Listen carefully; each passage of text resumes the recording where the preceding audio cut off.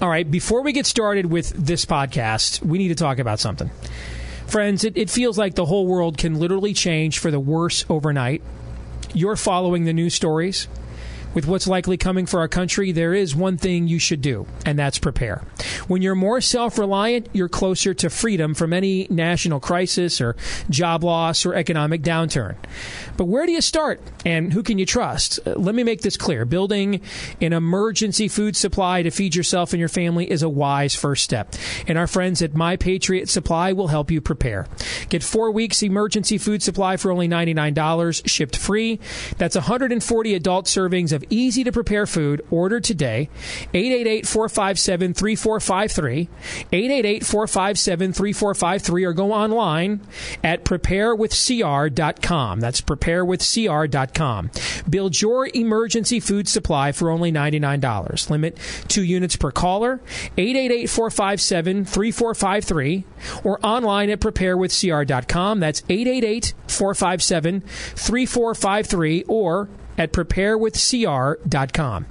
All right, now let's get to the podcast. We've got some big news to tell you about from our partners at Conservative Review. Coming this December, it's CRTV, a brand new commercial-free digital network featuring Mark Levin, Michelle Malkin, and Mark Stein. You get all of this content anywhere you go, your laptop, tablet, cell phone, or even on Roku or Apple TV. And you can have all of this programming for a year for only $89 if you sign up before December 1st at crtv.com. But to get that special price, you've got to use my name at the checkout, DEACE. That's DEACE.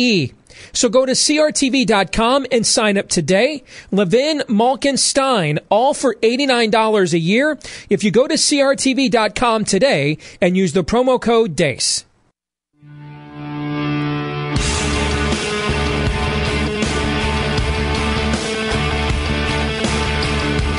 You are now about to witness the strength of knowledge. This is Steve Deace. Raising a banner of bold colors, no pale pastels. People should not be afraid of their governments. Governments should be afraid of their people. Our rights are inherent and essential, derived from our Maker. That is liberty. And liberty will reign in America. This is Steve Deace. And greetings. Happy Tuesday here on the Steve Deace Show, powered by Conservative Review on the Salem Radio Network.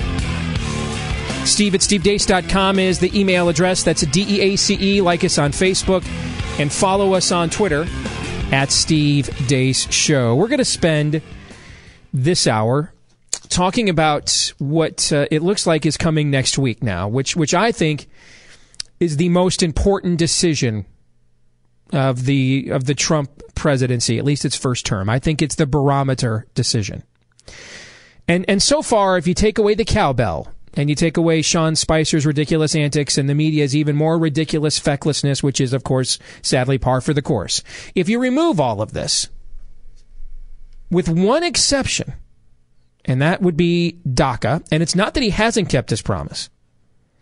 It's that he has been slow in keeping it. I think a lot of people believe this would be one of the first things that would go with the stroke of a pen because it was illegally imposed on us by the stroke of a pen. This is Obama's illegal executive amnesty. And this is something that Trump has been railing against since last August. Actually, August of 2015 is when he actually started railing against it. So I keep forgetting we're in 2017 now. So this was something he's been railing against for a year and a half. It's the issue, immigration, that launched him from vanity candidate to a force of nature, a force to be reckoned with.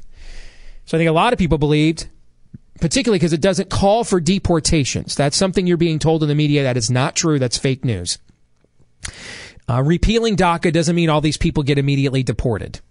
What it means is that they cease being eligible for benefits. That's what it means. And then it's up to ICE to determine whether or not they are deported or whether or not they are allowed to stay from another means.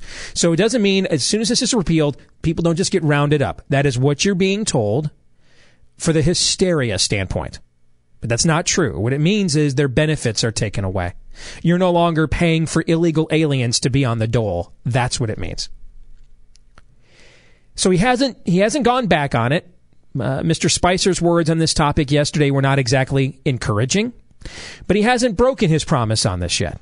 He's just been slow to keep it, and that has people concerned. But he has kept several of his other promises, and we talked about this last night. Today, he moved forward on the Dakota and Keystone pipelines, as promised. Two initiatives that we need both from an energy standpoint and an economic growth and job creation standpoint. And these are things that President Obama held hostage over so-called global warming concerns, even though how many studies were done on this, Todd? Was it like 10, 8, 12? We did it. There were a million enough studies. That I stopped counting. Yeah, we did it. There's been numerous studies done on this that have shown and understand the people that the Obama regime was having study this have a certain bias, and even they were coming back with, well, environmentally this is minimal risk at best. But yeah, nonetheless, though, he listened to them instead of common sense. So, lost in the kerfuffle and shuffle of all of the antics is he's actually on a pretty good roll to begin with in the promise-keeping department. But the most important promise to keep, in my view, is the replacement of Scalia. This is the one decision in his presidency, short of dealing with something in the command center of an immediate, imminent threat to the American people from a national security standpoint. This is the one decision that must be 100%er. It must be, because you're replacing 100%er, and Antonin Scalia. And anything you do that is short of 100% means a loss of the balance of power on the Supreme Court. And this is not even the choice that will determine the balance of power going forward. This is not the fifth vote. I saw several times last year that, this would have happened if Republicans would have allowed, Merrick Garland's confirmation to be heard, except that wasn't the case in several of these cases. They actually had 3 votes and not 4. The one that's actually going to determine the future balance of the court will be the following one. When Anthony Kennedy, who's a pretend conservative, and Ruth Bader Ginsburg, who's a Marxist, when they're both in their 80s now. And you have to believe, I'm sure Kennedy's not exactly concerned about Trump overturning his rainbow jihad, because Anthony Kennedy is the Benjamin Franklin of the rainbow jihad. He's unleashed it on America. Going back to Lawrence v. Texas, he was the deciding vote there in the 90s. I doubt he's concerned, a Donald Trump who stands up at the GOP convention and thanks us for not wanting to kill homosexuals after all. I doubt he's concerned about Trump putting somebody that's not like-minded in his spot. So he may see fit to retire. Ruth Bader Ginsburg, will hold on to that black robe. You'll have to pry it from her cold, dead fingers. I mean, she's going to hold on to the bitter end. Those appointments will be the ones that will actually determine whether you can get Roe v. Wade overturned or not. That's your 5th vote, is that one. This Scalia appointment doesn't do that. But what it does do is determine whether the next one matters or not. Because if you blow this one, if you don't replace this Scalia with a Scalia, then frankly, guys, it probably doesn't matter what happens next. You're short, no matter which way you go. And as much as we like to be angry at Barack Obama for suing nuns and suing Hobby Lobby and companies like this with Obamacare, and we have every right to be angry. It was wicked and unconstitutional.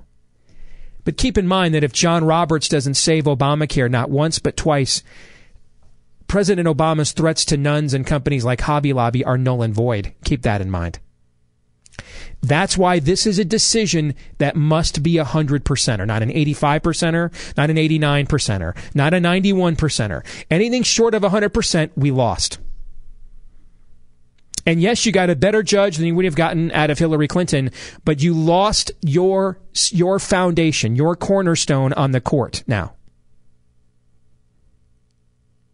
And that makes the next appointment, which is supposed to be the swing judge, almost irrelevant, because you can't come up with 5 judges to actually do the most important things that you want to do. This one cannot be missed. And it is very clear, if you see a couple of things that has happened both in the campaign and in the last couple of weeks, it is very clear that President Trump is going to rely heavily on conservative opinion on this appointment. 1, You look at the fact that the list of judges that he is said to be considering primarily came from the list provided to him by the Heritage Foundation and the Federalist Society shortly after he became the presumptive nominee in May. And it's not a coincidence that that's when they brought all the evangelical leaders and all the social conservative leaders, all were brought out to Trump Tower for that confab last spring, when shortly after that list of judges was released. Because that was the main selling point that Trump used to get those skeptical evangelical and social conservative leaders to get them on board. Is he looked at them and said, regardless of what you may think about me or what have you, you tell me which judges you want, I will appoint them. You know, we have often said on this show, the one thing we've seen Trump never waver on, even though we've seen him waver on practically everything else, is Putin. You know what? I've misspoken when I've said that, because surprisingly, one other thing we have seen him not waver on is when he talks about appointing pro-life justices. In fact, you go back to the post-election interview that he did for 60 Minutes, he said several things there that we as conservatives made our spidey sense begin to tingle. You know what he did say, though? And he was adamant in saying, and we're going to appoint pro-life justices. I think Donald Trump, ever the consummate businessman, knows this is the promise he must deliver on to you. This is the main contractual demand. What was it, 21%? One of the leading issues in the exit polling in this election, gentlemen, was it 21 or 26% of Americans? I think it was 26. Was it 26? Yeah. Who voted in the presidential election said judicial nominees was their number one issue. One of the most dominant issues in the exit polling. So I think President Trump understands this is one he has to deliver on. But here's the thing. He is now one of us. So he's going to deliver on this based on what we're willing to accept. And that brings me to what we've seen here since he's been president. Diana Sykes was the immediate name, but out there after the election, she's disappeared. Why? Because conservatives at best were meh. Then leading into the inauguration, it was Bill Pryor's world, and the rest of us were just living in it. And then you had a bunch of people that remembered what he did to Judge Roy Moore in the Ten Commandments fight in the Bush years, and now his name has sort of disappeared. And now the new name is Neil Gorsuch. Now, we're going to talk more about Neil Gorsuch later in this hour. Andy Schlafly from Eagle Forum went to law school with Neil Gorsuch. So he's going to give us his own testimonial and look into his judicial precedents, because he's also just 49 years old, which means if he were put into that Scalia seat, he could hold it for as long as Antonin Scalia did.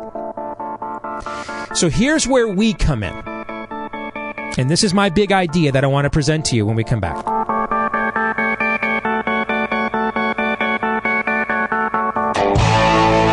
You're listening to Steve Deace.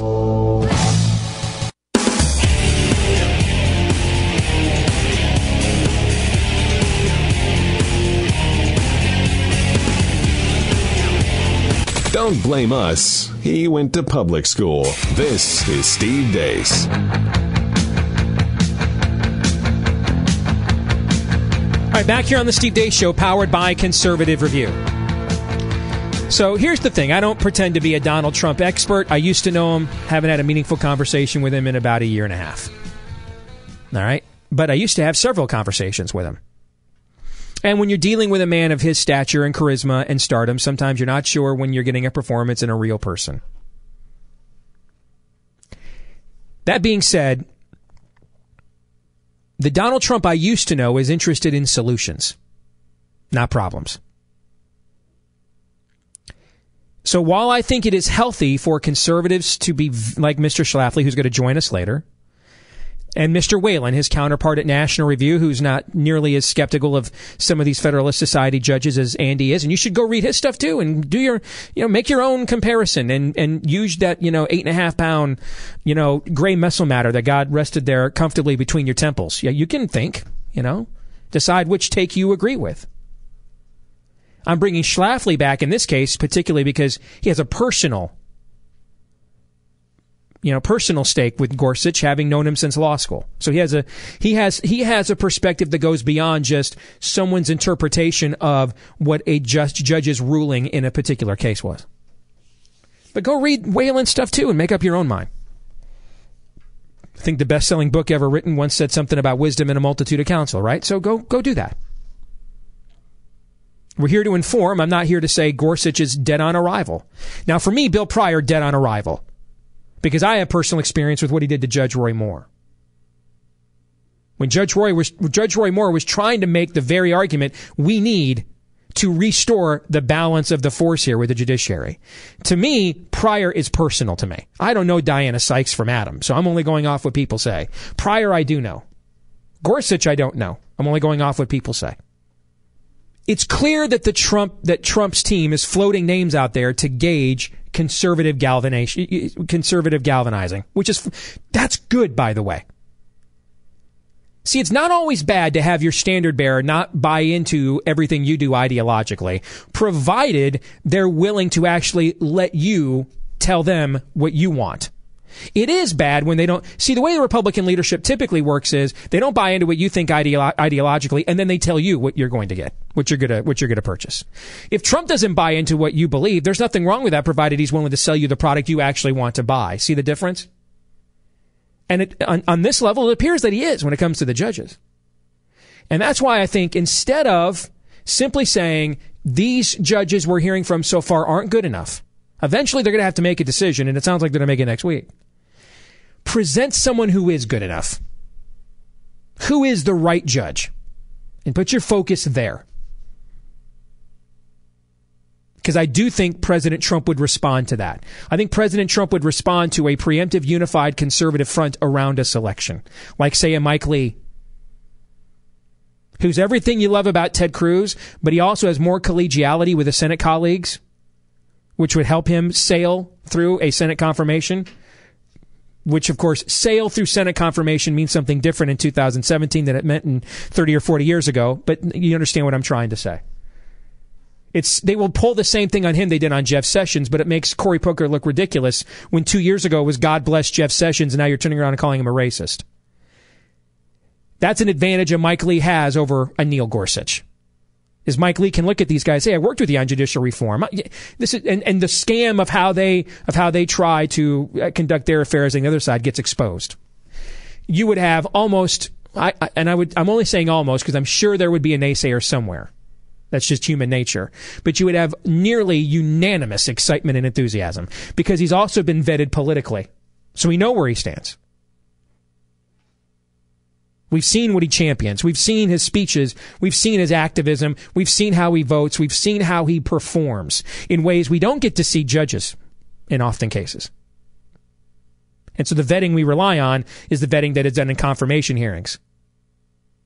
Now, some of you, because I've seen this again today, some of you hate this idea. Well, we need him fighting in the Senate. Fighting for what? Fighting to be the losing vote almost every single time he attempts to do something for limited government. Well, we need him to hold the progressives accountable. Okay. But why worry about holding the progressives accountable when someone could offer you a position that would allow you to defeat them? Would you rather hold somebody accountable or would you rather beat them? Think Auburn would rather find out Nick Saban is cheating in recruiting or kick his ass in the Iron Bowl next November? Which do you think Gus Malzahn would rather do, guys? The latter. The latter. He'd rather win than hold him accountable. Steve, you don't understand judicial supremacy. Oh, yes, please, lecture me. Please. Because I only helped spearhead the only successful overthrow of judges by the voters in the history of this country, right here in my home state. I was only one of the people that helped lead that fight. So you're right. I don't get this topic at all. I only spent 3 years doing this show every day. I don't know anything at all. You're buying into the premise that these judges have power. No, I'm buying into the premise that they're kicking our ass with the power they have. If we had the votes in the Senate right now to conduct judicial reform, then I would agree with you. He should stay where he's at because that's the long view win. I agree. Do we have those votes? No. In fact, well, Steve, there's got to be other Scalia justices we have somewhere so we can keep Mike Lee in the Senate. Have you been to an elite law school? Have you studied what they do? You know what they don't study? Let me tell you what I guarantee you 90% or more of you in this audience have read and studied more than the people that graduate, even the conservatives from elite law schools. Would you like to know what that is? The U.S. Constitution. My old buddy, Michael Peruca, used to be an attorney in the Reagan administration who founded the Institute on the Constitution. You know what he realized? You know why he founded the Institute on the Constitution? Because he realized that he graduated from law school and they never studied it. They only studied what judges' opinions of it were. And that's even the conservative justices. They believe something called stare decisis, which would be a whole other show for me to explain to you. But essentially what it means is whatever the latest trend or judicial interpretation of a law is what the law means. Or what they like to call precedent. Meaning the Constitution can say you have the right to keep and bear arms. But if a judge tomorrow decides that you don't, stare decisis demands that that's what the new law is. Does that sound like a free republic to you? Hell to the no. And that's what almost every one of these lawyers believes, including the conservative ones.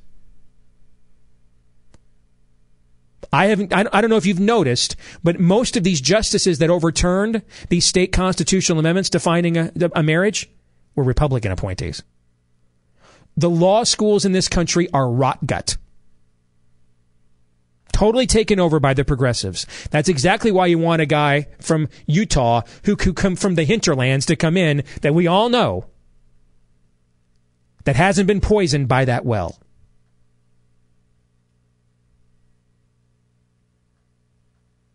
My advice is if any conservative activists or organizations are never going to take my advice ever again in my career, take this advice. Get together en masse right now. Plan out how you're going to spend the next week rallying behind a candidate like a Mike Lee. If it's not him, but somebody like that you can agree on. Promote him or her to Trump and to the public and say, this is the one that we want. And I think if you do that, you're likely to get it.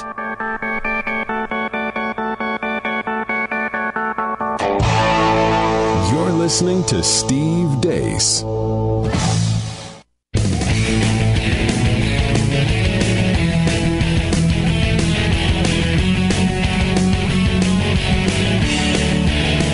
No other show sounds like him because no other show would dare. This is Steve Deace. All right. I've spoken quite a bit here in the opening half hour or so of the show. Andy Schlafly from Eagle Forum is going to join us with his view of Neil Gorsuch, who's the name du jour right now, supposedly at the top of Trump's Supreme Court nomination list in place of Scalia. And I think he's this week's name to gauge how we as conservatives want to react. But if you look at the big picture here that I laid out, as well as a potential solution, Todd and Aaron, your thoughts? Well, I think some of the folks doing battle with you may be hearkening online and social media, maybe hearkening back to before the election. And we were mocking people who were just obsessed with the courts and the courts because we believed there were other fronts that were worth considering. That obsession about one, even a very important one by the courts, is ultimately perhaps a fool's errand and a ruse, and it gets you off target on the bigger picture. All of that is still true. But once the deck has been reshuffled. Exactly. And this is the front that is right there before you. You dominate that front. What did I open the show with last night? What can you not change in politics? The environment. The environment. The environment is such. Do we have a chief executive in the White House that will use his power to seriously roll back the size and scope of government? Do we have that? No. Do we have someone that will use his power to reintroduce constitutionalism through the power of his bully pulpit and his own actions? Even though he'll do things that are better for the Constitution than Hillary would have. But I'm not talking about better short-term solutions. I'm talking about laying out a constitutional worldview and vision for the country. Do we have that? No. If we did have that, would we currently have the votes in the United States Senate in order to dramatically alter the landscape of the country accordingly? No. Now, maybe if someone else had been the GOP nominee and was able to beat Hillary, maybe we would have. On the other hand, maybe they would have strengths and weaknesses in other areas. I don't know. All I know is I can't change the environment. So what I'm offering is the best possible solution I can conjure up in the environment we have, rather than sitting there and blogging to death. One day we're starting. You know what's interesting, Aaron? Some of us in the conservative grassroots are beginning to sound like the Republicans we lament. Well, one day when we have a Republican president and 60 senators and 240 members of the House and 5 justices on the Supreme Court, we'll be able to undo everything the Democrats did when they never had those numbers for 50 years. We'll find out somehow that one sweet day we'll be able to do those things. And now we're starting to sound like it. No, I want to win. I am suggesting that this is not a perfect environment for us. Hell, it may not even be a good one. What I am suggesting, though, is there are ways to make it better to use this environment to your advantage. The President of the United States clearly either has little interest in or knowledge of who we want for judicial picks. He is openly auditioning names before us to replace Antonin Scalia. All I'm suggesting is, if this is the number one issue so many of you decided to bite the bullet and vote for him for, he's openly saying, what do you want? Why not take advantage of that? Yeah, and this is exactly that. It is exactly akin to this carrot that the Republican establishment, whatever that is, has dangled in front of conservatives and its base for years, and that's what led to this very backlash. Well, someday when we actually don't have, or we're not in the minority, well, someday when we actually have both of the houses of Congress, someday when we have, it just goes on, and you're absolutely right. The environment is what it is. There are some things that we can control, though. Just like I can decide if it's going to start snowing, as it did earlier this afternoon. I can go inside. I can change what I can change. And right now, what we can control is Trump's nomination for Supreme Court, because it is obvious that all of these trial balloons that he's floating out there really are trial balloons, because he's just trying to get reaction. So give him the reaction that you actually feel. Don't settle for something, second best. Actually, as you said, put somebody out there that you actually trust and believe will be a Scalia. Isn't the larger issue here where these people are stuck in the issue of binary choices, 2 legs good, 4 legs bad? The simple fact that you can't not talk about, as we have before, a bigger picture than just obsessing about the courts. But once you have the decision there in front of you, to focus exclusively on the courts, that is where you put your energy. I think people are just so entrenched on a notion of painting the wrong enemies. You're giving people too much credit. I wish you were right, because what you laid out sucks. But I wish your version was right. Let me tell you what it really is. There's a better suck? I want the symbolism. I want the soundbite. Because Mike Lee gives a speech in the Senate, and of course nothing came of it. But I feel like something did. I even had a gentleman copy me on Twitter today to say, stay in the Senate, and copied Lee's chief of staff on it as well. Why wouldn't you want to give a guy with that kind of faithfulness real power is beyond me. You're listening to Steve Deace.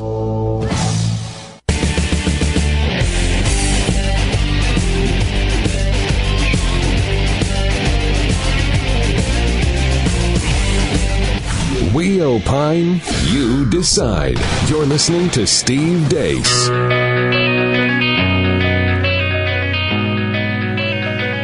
All right, back here on the Steve Deace Show, as promised, Andy Schlafly joins us now from Eagle Forum, looking at what is the latest name du jour for Trump's Supreme Court pick, which is said to be coming maybe next week to replace Antonin Scalia. Neil Gorsuch is the hot name of this hour. It was Diana Sykes a month or so ago, was Bill Pryor a couple of weeks ago. Now it is Neil Gorsuch. And Andy, we welcome you back to the show, brother. How are you?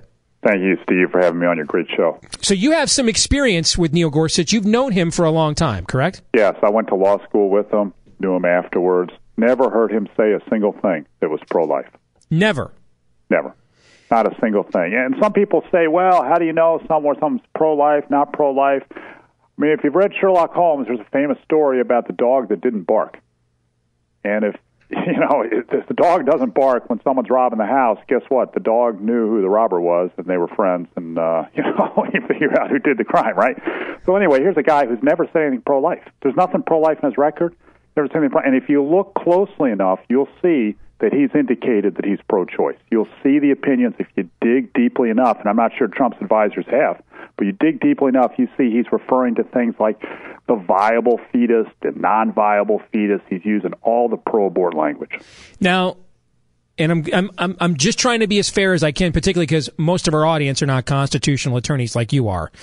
In fairness, much of the pro-life movement, unfortunately, has adopted hook, line, and sinker the talking points and cliches of the killing industry. So it's not unique to hear people who represent us open their mouth and the other side's talking points come out. Is that possible? What is happening here, or is there evidence out there in his past opinions and rulings that he has backed up those false premises with action?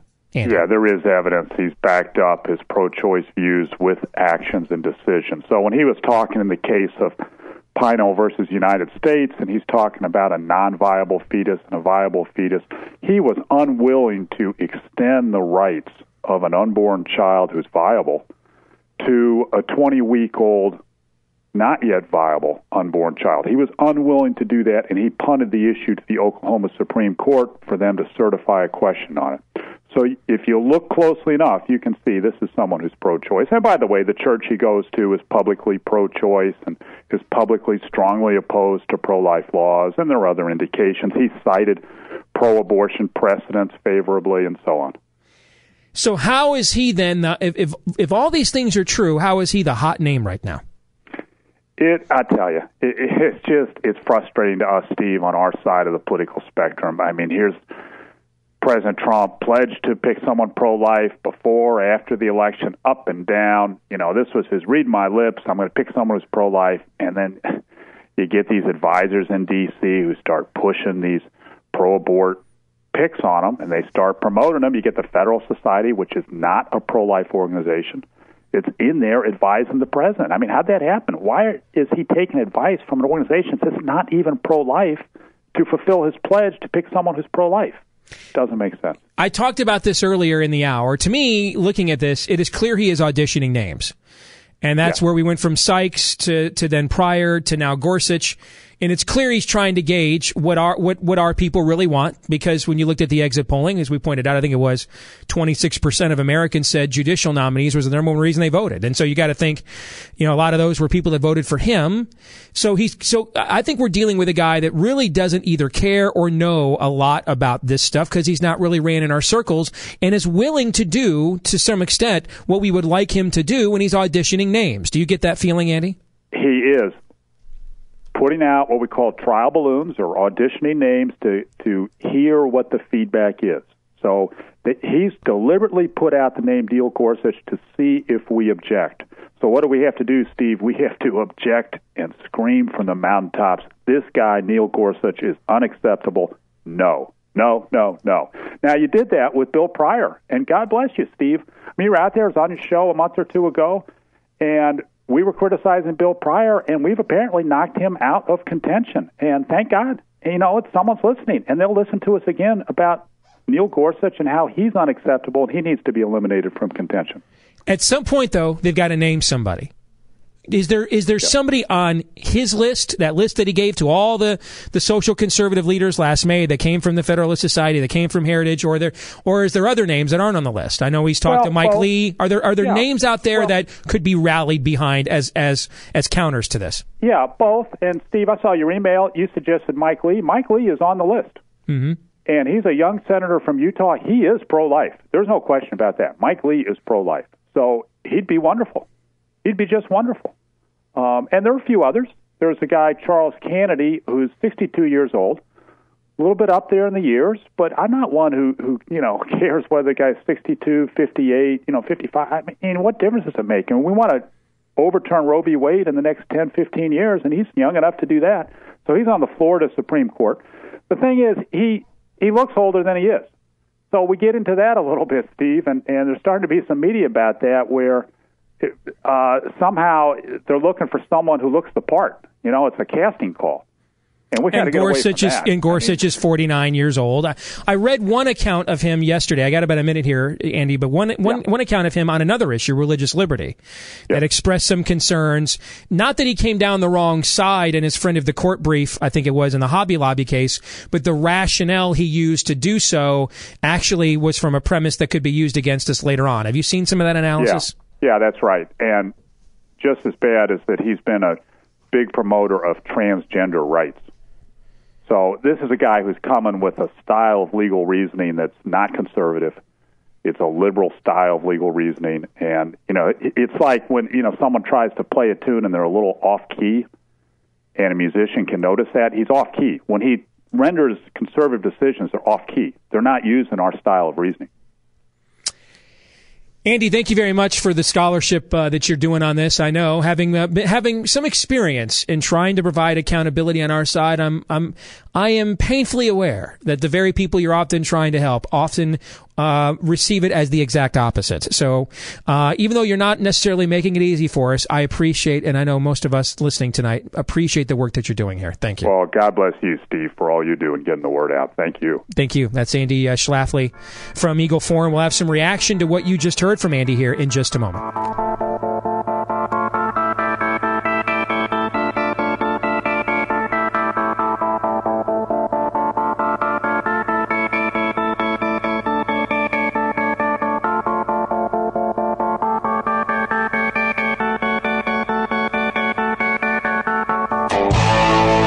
You're listening to Steve Deace.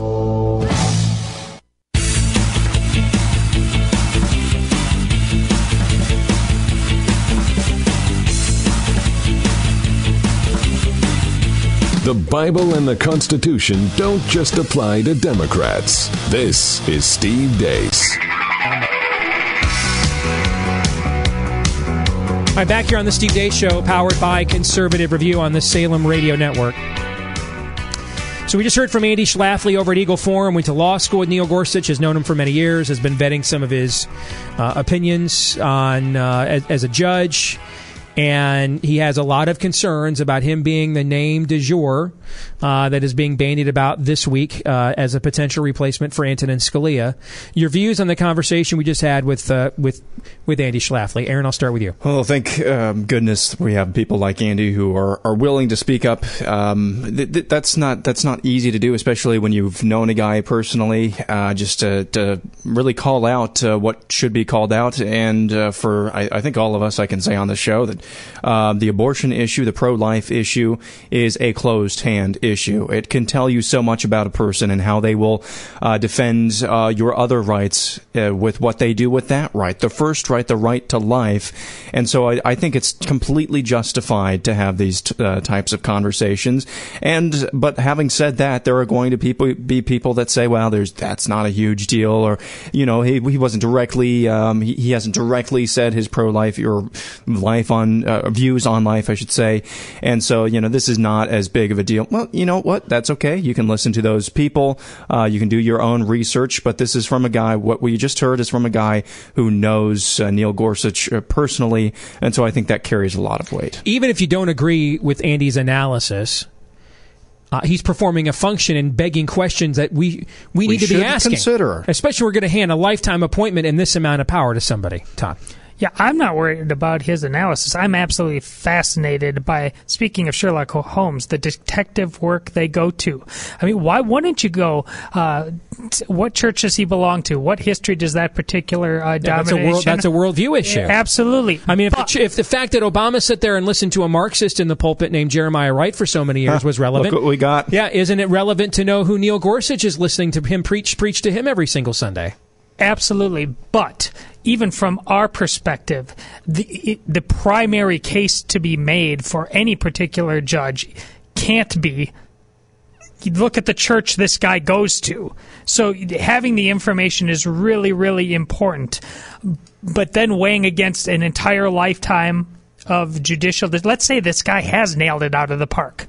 he's been 100%, Sure, but he's never dealt with a substantive pro-life issue. And it could be in some church that he was baptized in, his parents went to. You're right. So we need to be wise as serpents and innocent as doves. If you're saying that can't be the only thing you look at, I would agree. But you'll notice that Andy brought that up in the context of several other concerns. Okay. Yes. And so there, I do think it's part of an overall package. I do. And a smart one. People go to churches and stay in churches.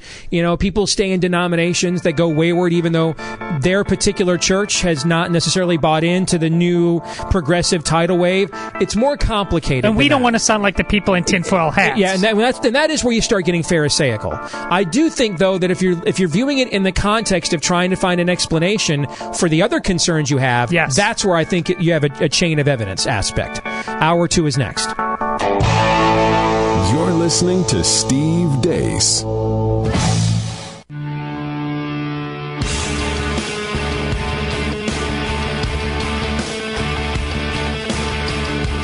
You are now about to witness the strength of knowledge. This is Steve Deace. Raising a banner of bold colors, no pale pastels. People should not be afraid of their governments. Governments should be afraid of their people. Our rights are inherent and essential, derived from our Maker. That is liberty. And liberty will reign in America. This is Steve Deace. And we're back with Hour 2 here of the Steve Deace Show on the Salem Radio Network, powered by Conservative Review. Don't forget, we love to know what you think about what we think. Steve@stevedeace.com is the email address. That's DEACE. Like us on Facebook and follow us on Twitter @Steve Deace Show.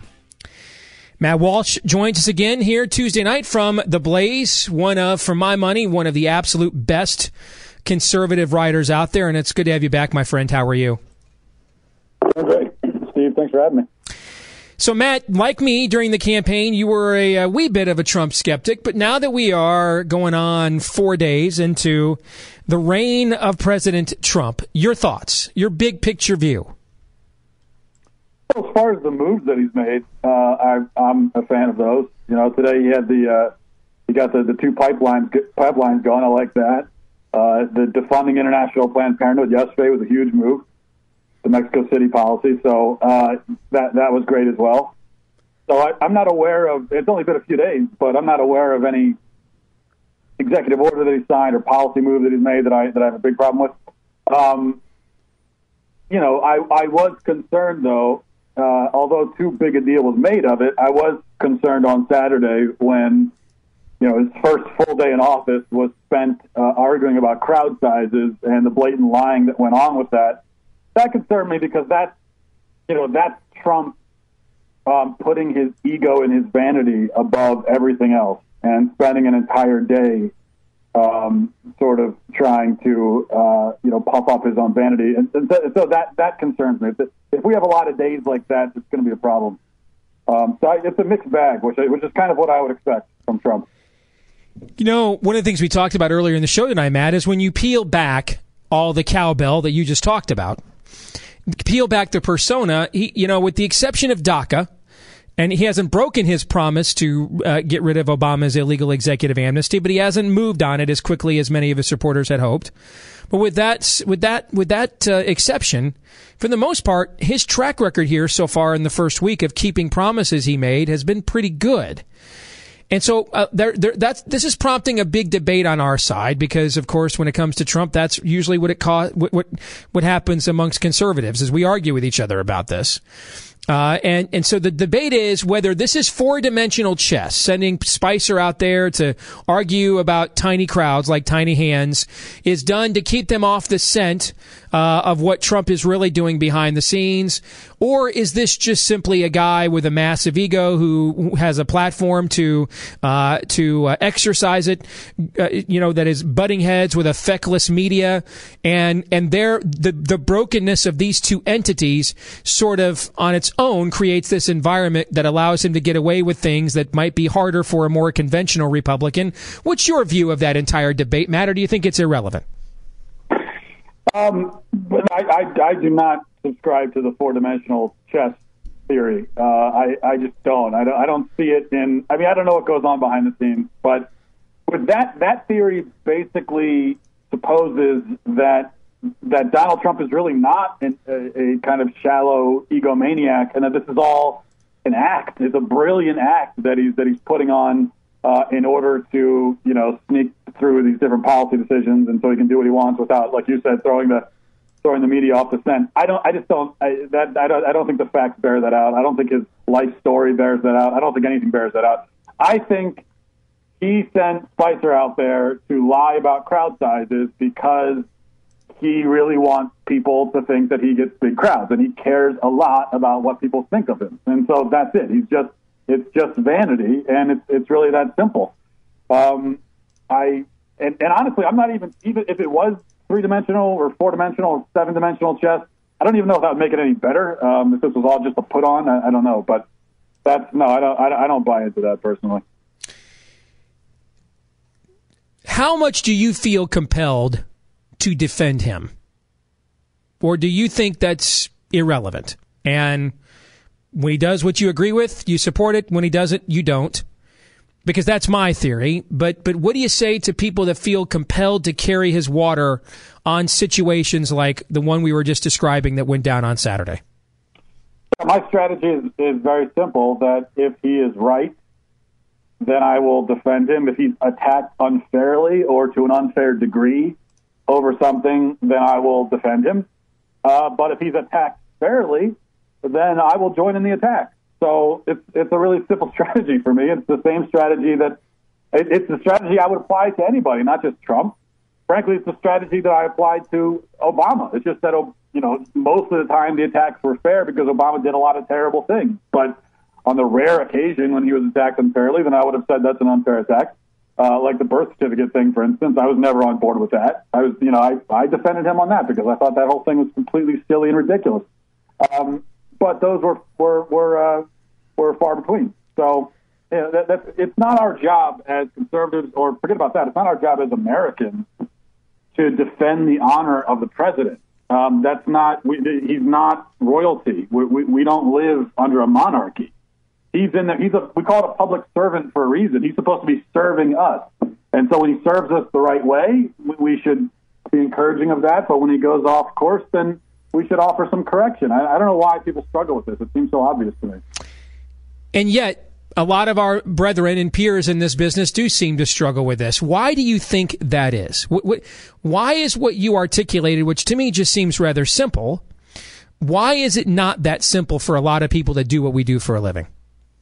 I think there are a couple things that feed into it. First of all, you have just the very simple tribal mentality that you see on both sides of the fence.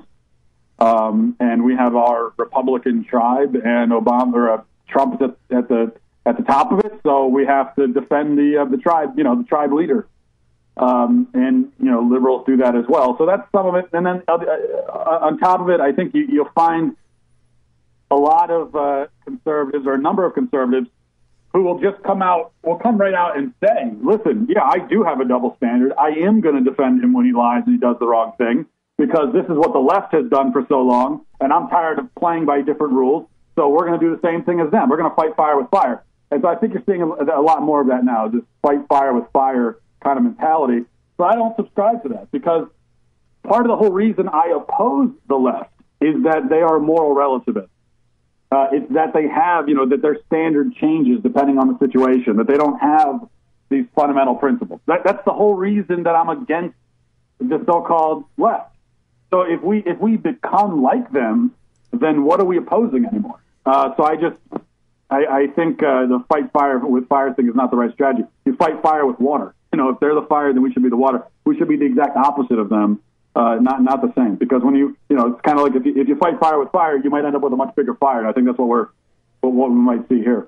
What do you say to people listening to us tonight who say, but you know what? He's lying about this stuff in order to fight back against people that lie about what we believe, and that's what's required in order to win this.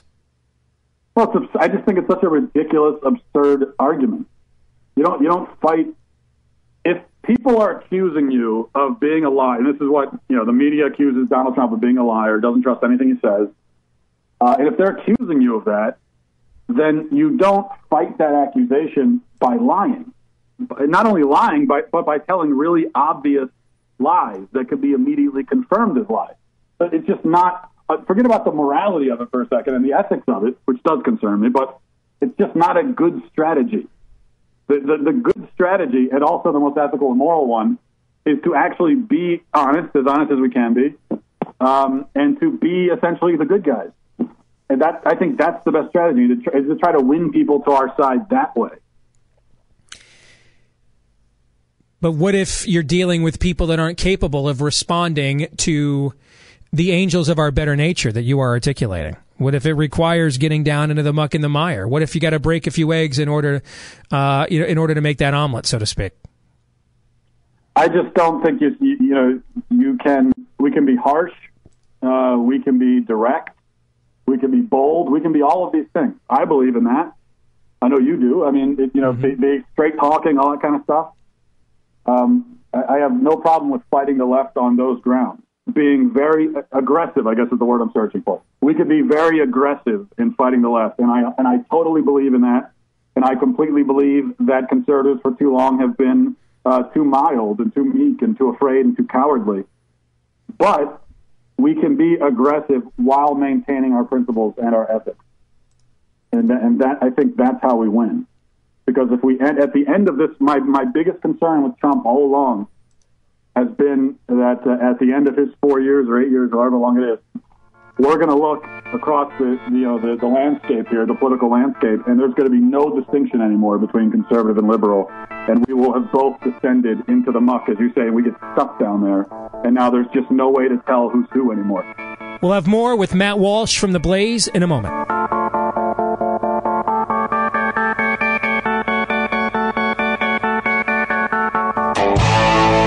You're listening to Steve Deace.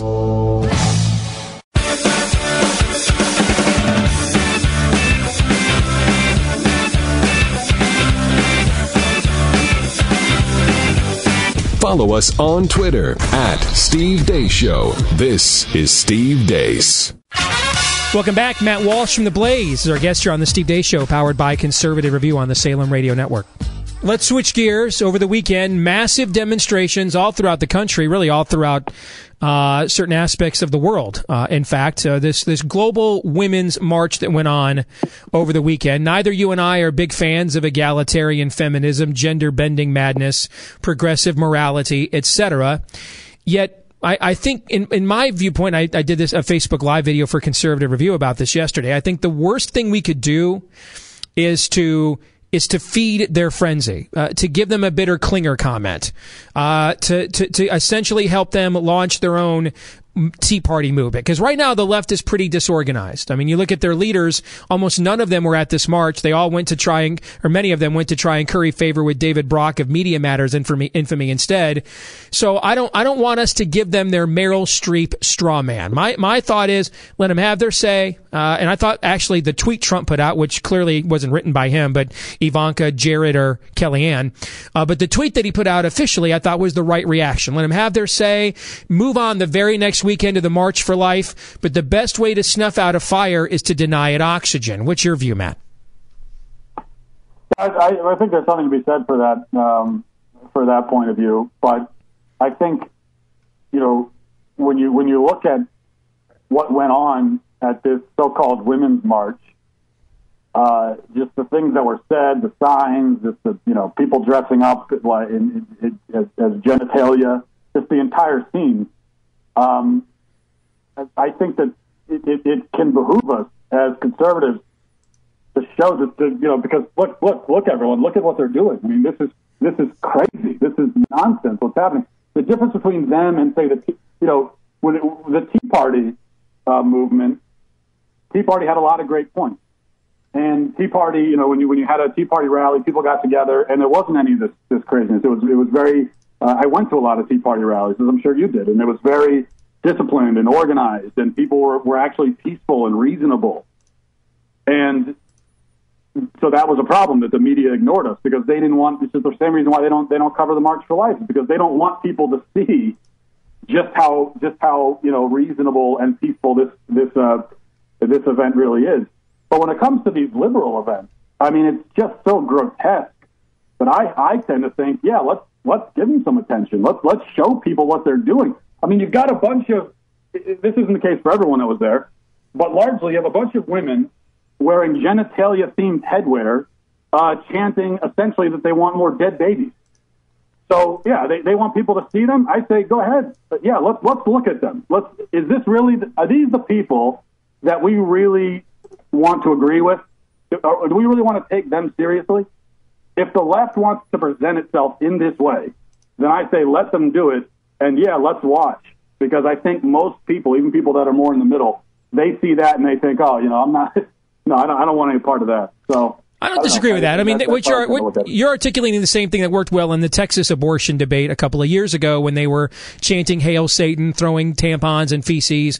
Highlighting that works to our advantage. I agree. Or highlighting Shia LaBeouf essentially, assaulting a counter protester at the event. I agree with that. I'm speaking more to, but we also, let's face it, there's plenty of people that were there that didn't. Their worldview may be foolishness, but they didn't make fools of themselves in the ways that you're talking about. My concern is that we can create among them the sort of backlash movement that Obama's dismissive and condescending comments about the concerns of the Tea Party created throughout the course of his presidency as well. I'm more addressing that particular aspect of it, as if they don't have any legitimacy on any level whatsoever, even if we disagree. I think that's actually playing into their hands. This entire worldview is built on victimology, and I think we were just having a conversation about don't stoop to their level of dishonesty, because once you become more a relativist yourself, then you're accepting the premise of their argument. You're fighting on their domain. And I think once we treat all of their concerns with a condescending sneer and make victims out of them, that's actually what they seem to do best. I think those are valid concerns, and either way, I mean, that's something we should keep in mind. We don't want to feed into the victim mentality. The only thing I'd bring up just a few points in response to that. First of all, because victimology is their entire ball game, they're going to be victims no matter what we do. So it doesn't matter how we respond. They're going to make themselves a victim.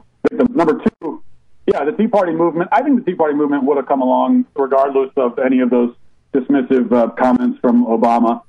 But things like don't you think he fed it though? I don't think there's any question he fed it. Yeah, he did. He did feed it. But my point is that.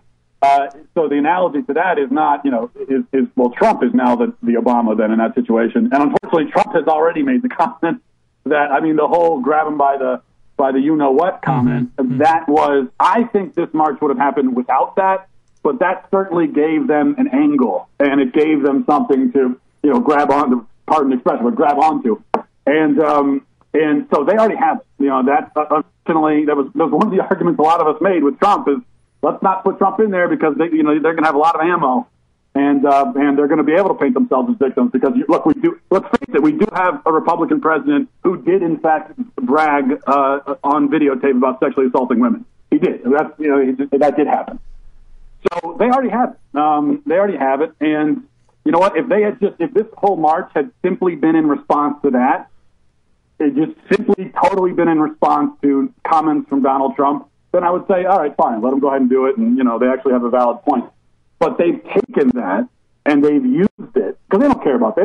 They don't actually care what Donald Trump said. They don't care about that.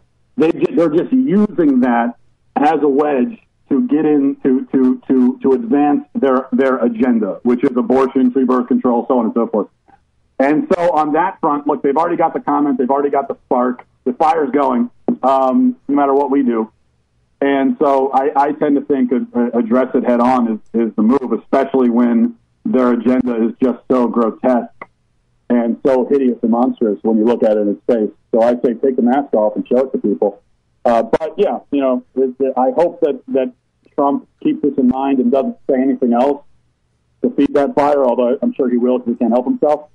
But yeah, we should keep this in mind. And when we respond, I think we should respond. But when we respond, do so honestly and do so rationally. So yeah, I think both we're both articulating a strategy that can work, I think, hand in hand. Final thing, did they make any good points at all, in your view? Aside from the fact that Donald Trump made some really inappropriate comments, that they're right about that. So that's fine. So that's a valid point.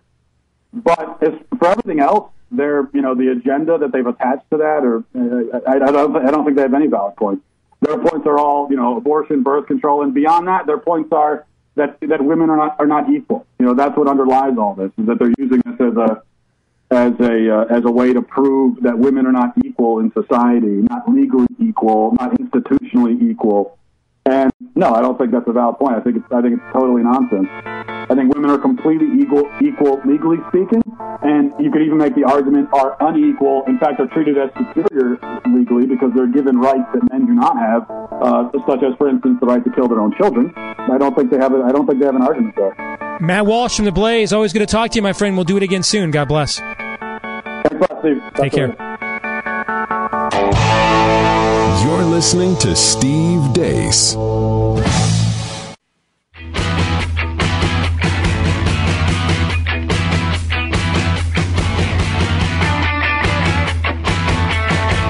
You don't have to have all the answers, but you do have to know where to find them. The Steve Deace Show.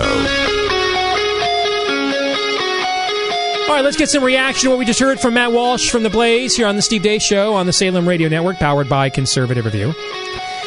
Aaron and Todd, questions, comments, insults. What stood out to you about the conversation we just had with Matt? I still think that there's not a huge need to address this head-on, as I think was the gist of what you were the point that you were trying to make on Monday's show. That there's no real need to do it because these people are crazy. This outburst that they always have. This is why most of the country doesn't like them. This is why most of the country had a backlash on November 8th against this type of behavior. Why would you risk making them into victims when they're already doing your dirty work for you? There's no need to confront this, I don't think. Now, I think the other reason is that most people on our side, I'm sorry, I just don't trust to be able to engage these people in a way that does not make them into victims. There's a way, I think Matt is right, there's a way to do this. There's a way to have these conversations and confront these people without making them into victims, but I just don't trust most people on our side to be able to do that. I found it interesting when he said that he feels important and compelled to point out these stories because the world needs to see how insane they are. And we talk all the time about it is important to mercilessly mock these people because you can be vicious, right, if you use humor. It's also important to simply point out, and here the timing is perfect, here this very weekend we will have the March for Life. It happened. I can't remember how many years that has occurred. Has it occurred every year since Roe v. Wade? But it's occurred for a very long time. It gets scant, if no, coverage in the national media while we obsessed about this, and this was overtly, primarily about abortion. So should we obsess on our side? Should we turn it into this two legs, four good legs, bad binary choice thinking, ultimately become Sean Hannity? Of course we shouldn't do that. But that is not to say that we are not fundamentally in this show ultimately about truth. And when there are lies to be rent asunder, especially when those lies are filling up our national capital, we do have to confront it. It's in some way. So it's about how we do it, not if we do it. Right. And I just used language myself, our side, their side. We should ultimately, you're right, we should ultimately just be about truth. And I don't think anybody on either side of the aisle, again, using the binary language there, but I don't think the vast majority of people are just wanting that. I think they just like this. They like the popcorn, the show that's being put on right now. They love seeing the left get on and seeing the left out, burst out and have these angry outbursts because it's just good. It's just fun. It's good entertainment, and I mean that says a lot about our culture, and it's just, I think it says a lot about how systemic just we are in our rottenness at this particular point. And that, you just nailed one of my biggest fears, that ultimately we will go through 4 years of this perhaps be marginally better off than we were, but because of this media circus that many people will believe that America has been transformed, that it is in fact great again. Yeah. It's if there is any actual legitimately good change, it's going to be accidentally. I mean, it's going to be kind of like Donald Trump won the presidency. It's like nobody expected him to, and he just kind of backed his way into it. If there is going to be change at the end of these 4 or 8 years, for the better, it's going to be really. It's really not going to be because of anything that we did as a people. As I've said before, but our best hope is that we are playing Russian roulette with 1 bullet in the chamber instead of 5. Yeah, that's well said. And as we keep looking at these protests, there are going to be more, especially early on, and I surely hope not. I mean, just at a human level, I hope there's not going to be too much damage like what we saw, damage and rioting and looting. But there is going to be more. But you feel for people who have to deal with that. But at the same time, we have to tailor our responses and not just have knee-jerk responses ready to go every time something like this happens. It is going to happen. Did you see yesterday? It's like a 70-something-year-old woman was dragged off an airplane because she was sitting next to a Trump supporter. Yeah. And once she found that out, she just ended up giving him the riot act. And unbelievably, in this culture, she's the one who got dragged off the airplane. They just think it's open season on everyone who doesn't agree with them. Yeah, the mob is hungry, Aaron. Yeah, that's why I say I hope. I think that's a false hope, a blind hope. But it's still hope at all. We'll have more on the Steve Deace Show next. You're listening to Steve Deace.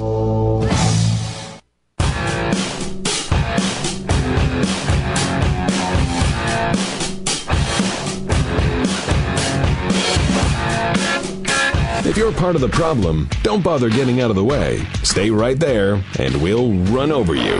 This is Steve Deace. All right, I want to completely switch gears for a few minutes. Can we do that? Sure we can.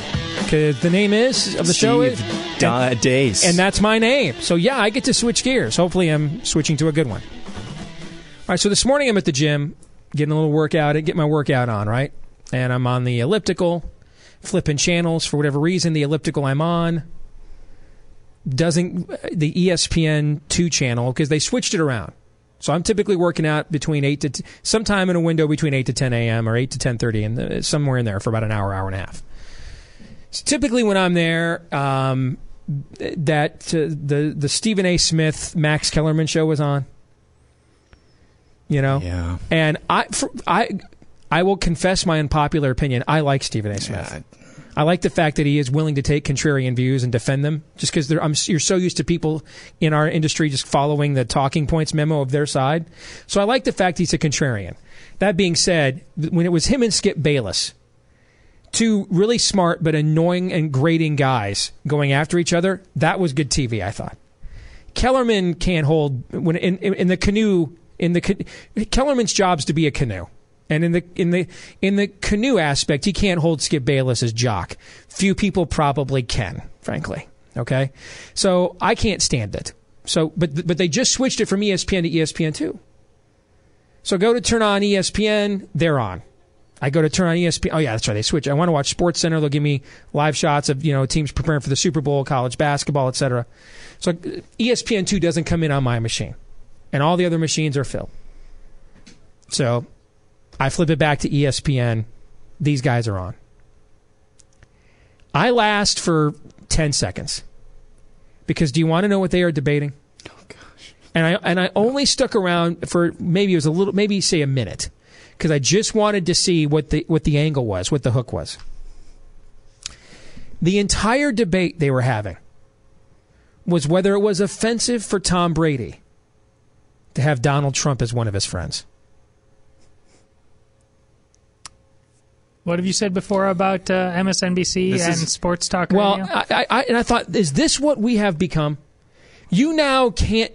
This is the most powerful person on the planet right now.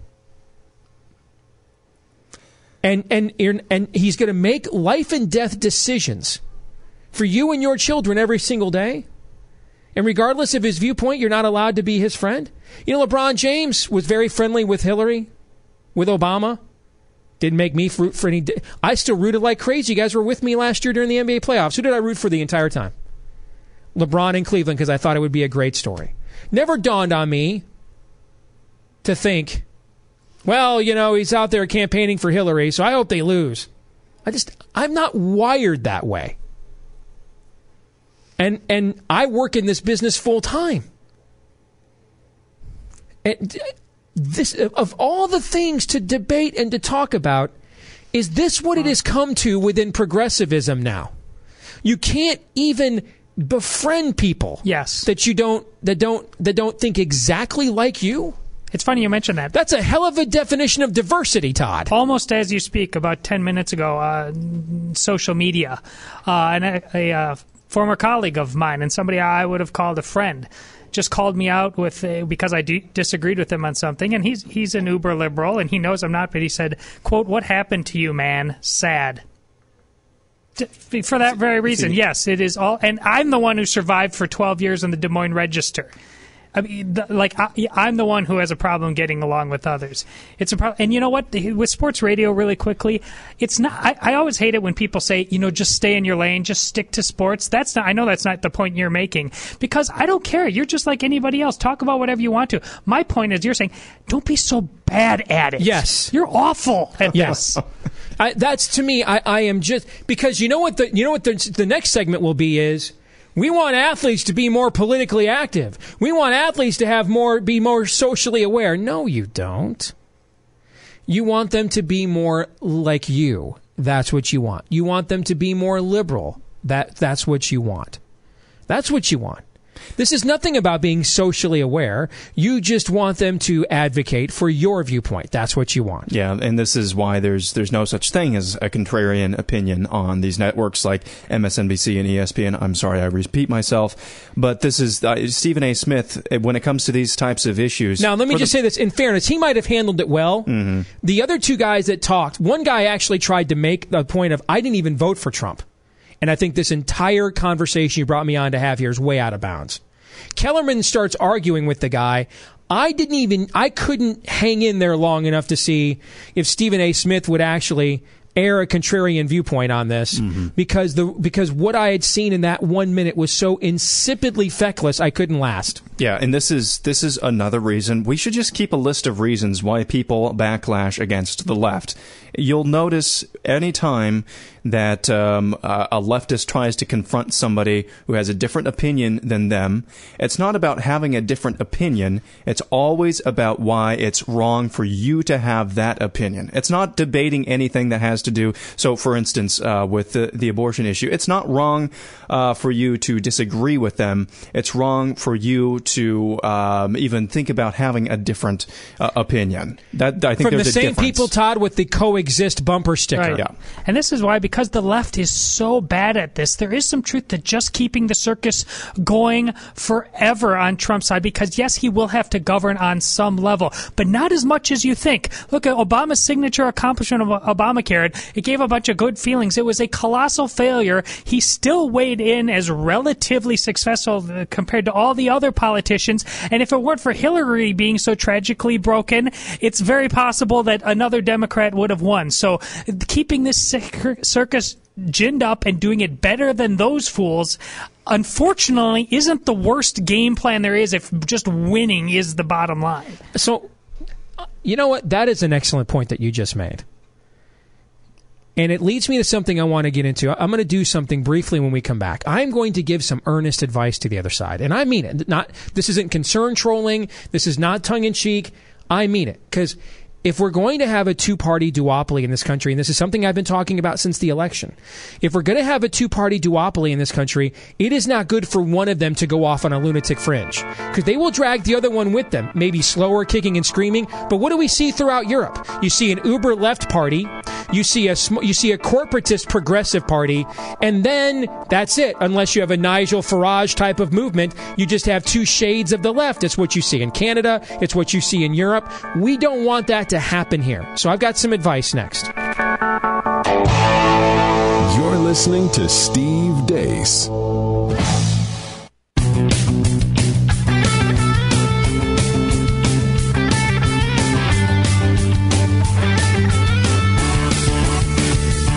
Beating liberals is important, but more important, who you beat them with. This is Steve Deace. All right, so here's the thing.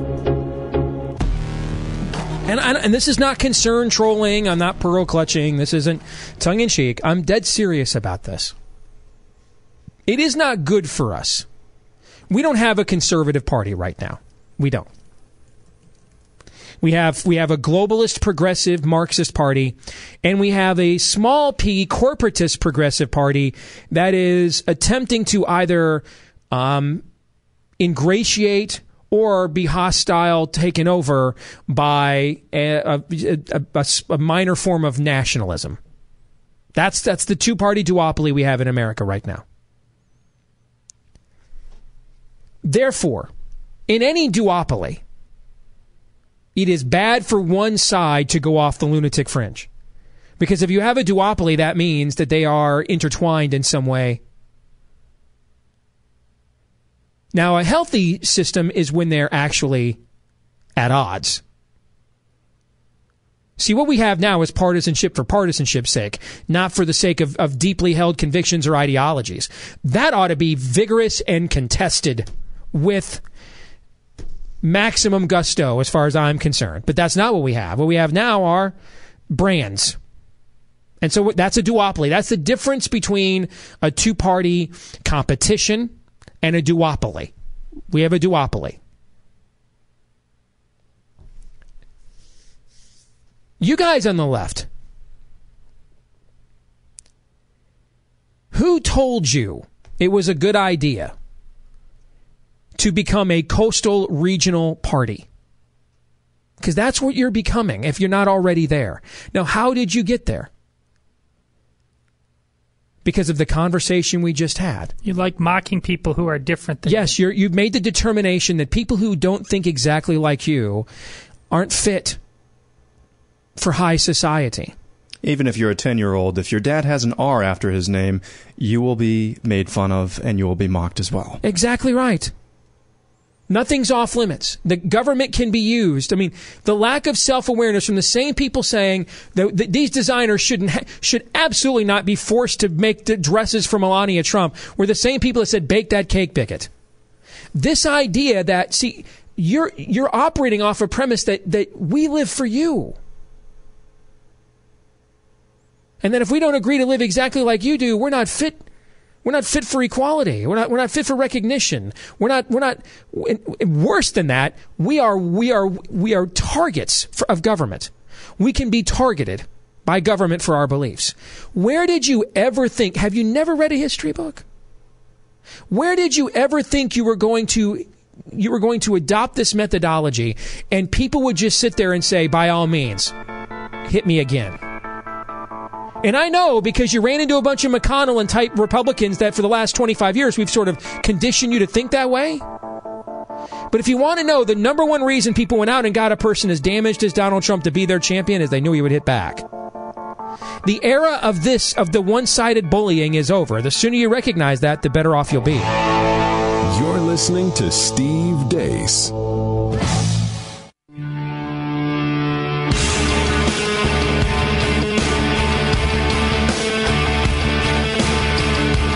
You are now about to witness the strength of knowledge. This is Steve Deace. Raising a banner of bold colors, no pale pastels. People should not be afraid of their governments. Governments should be afraid of their people. Our rights are inherent and essential, derived from our Maker. That is liberty. And liberty will reign in America. This is Steve Deace. Back with Hour 3 here tonight at the Steve Deace Show, powered by Conservative Review on the Salem Radio Network. Don't forget, we love to know what you think about what we think. Steve@stevedeace.com is the email address. That's DEACE. Like us on Facebook. Follow us on Twitter at Steve Deace Show. Coming up a little bit later on in this hour, we're going to talk about the brand new book, Gosnell. the untold story of America's most prolific serial killer, soon to be a major motion picture. But first, it's time for 3 questions. We all have questions. Who am I? Why am I here? Where am I going? Who am I? A search and a question of identity. Why am I here? A question of meaning and purpose. Where am I going? Question of destiny. Some better than others. What sort of morality or proto-morality would you expect to find in a chimpanzee troop? Injecting some levity into the demise of Western civilization. It's 3 questions on the Steve Deace Show. It is indeed 3 questions when our producer Aaron gets to go off-road for a segment each night. Ask us 3 questions about any 3 things. Nothing is off limits. He just has to answer the same questions himself. It's how we maintain some veneer of accountability around here, Aaron. Thank you, Steve. When it comes to government, what in your mind best illustrates the systemic collapse of Western civilization? Is there a story in your mind that illustrates that to a T? I think what's really difficult, Aaron, is to come up with one. Right. I mean, we could come up with, I think the story may be how many times in a given week we could say, this is the story that systemically details the collapse of Western civilization. We could pick that story all the time. Funding Planned Parenthood. The fact that Republicans are reticent to defund an organization that doesn't just kill little kids, a few 100,000 of them a year, but is actually the number one sugar daddy of their political opponents, is beyond me. What we talked about earlier, President Obama sues nuns. Okay, I mean, we could come up with those kinds of stories, the snowflake stories that you come up with so often in the nightly buzz. And to think most of these are happening at public universities that are subsidized. We are subsidizing universities to essentially indoctrinate our kids with the very worldview that the greatest generation spent the next 3 decades after World War II trying to defeat when it came from the USSR. And now, after you spent billions of dollars for decades driving the USSR into the ground, now you're spending billions of dollars to have those exact same viewpoints indoctrinated to your kids on a college campus, not to mention the $400 to $800 a credit hour they want to charge you for it on the other end. I mean, Todd, we could do that. That may be the story. The fact that there are so many of these stories that could pinpoint that this is the straw that broke the camel's back, so to speak. I think the story I'm going to bring up is a microcosm of Obamacare writ large. Terry Schiavo. That's another one. When the government can mandate that you die. That's why there was a notion of death panels early on in Obamacare. And these appointed health czars deciding what is best for everyone. I mean, we are talking the Matrix here, that you would, by definition and over time, from birth to death, have to plug in to the system and be told when to jump and how high. That is chilling. The story and stories that... We put armed guards outside the woman's hospital room so her parents couldn't give her ice chips so we could starve her to death. Yep. That certainly is one of them, no doubt. A story or a type of story that I keep on reading about with more frequency, and it hits close to home because I grew up in a small town. But these stories of just clerks in small towns or small counties running up massive frauds and paying themselves on the taxpayer dime massive amounts of money. I see stories like that, and we often think that this just fraud of and abuse of power and spending money. We often think that just happens in Washington. No, it's those types of stories illustrate that this is happening right in our backyards, right in our own towns, and that's one story that illustrates that question to me. Question 2, if you were to write and direct the illustration of a new comic book superhero, what would you name it? What superpowers would he or she have? And what would be a distinguishing characteristic or flaw? I'm going to let you take this one first, Todd. Go ahead. Yep. Okay. If there's anybody who should be a hop right out of his seat saying, I got all that, Sam, he passes to me So I can fill the air. Yeah, which superhero would I want? Well, I'll tell you what's cool. The best commentary I've ever heard about a superhero is about Batman. Amon Green, former Packers running back, had a tattoo of Batman. And why? And they asked him why. Because his superpower is just working hard. Amen to that. See, the things that I think the Green Lantern, I didn't even see the movie badly, but you love that guy because he uses his mind powers. He has to manifest a quick and acerbic wit into a superpower through his ring. And so, and I haven't seen Doctor Strange yet, but these seem to be like the ones that almost by definition, if you can do that, you're more power than anybody, but it also seems kind of lame to me. Here's what I would do. I would do the reverse of nefarious. In fact, I might actually be giving you the plot line for my next book now that I lay this out. I would do the inverse of a nefarious plot. I would create a character called Omniscience. And this is where God, as he has in the past through prophets, through sending his son to be born in a barn, through humble, lowly origins to make profound points to his creation, where God decides that it is time once and for all, before the world goes completely off the rails, to respond to the banality of his critics. And he grants one average person omniscience. It says, now go. Decide when to act, since you know what the outcome will be. Decide when not to. You wanted all the answers, you now have them. Maybe, in fact, what I would do is have him grab an angry atheist, a Richard Dawkins, Sam Harris type, and God would grant him omniscience. Think he can do the job better. You now know what I know. It's all yours. You make these decisions. You know what's best. You've now been granted the knowledge that I have. And to use that character to force the human reader to see the other side of the looking glass and understand that you're looking at the creation like you would watch a parade. You're only looking at it one float and one marching band at a time. Now you have the perspective where you're going to see the whole thing simultaneously, the beginning, the middle, and the end. So what would you do with it? And just as I tried to use Lord Nefarious to force unbelievers to come to grips with the ultimate ramifications of what they're asserting, how about we do this the other end? Ye be like God? Okay. Ye indeed. Let's see how it goes. I think there could be some interest in that. That text on your phone, by the way, is your publisher calling saying, I want that book ASAP.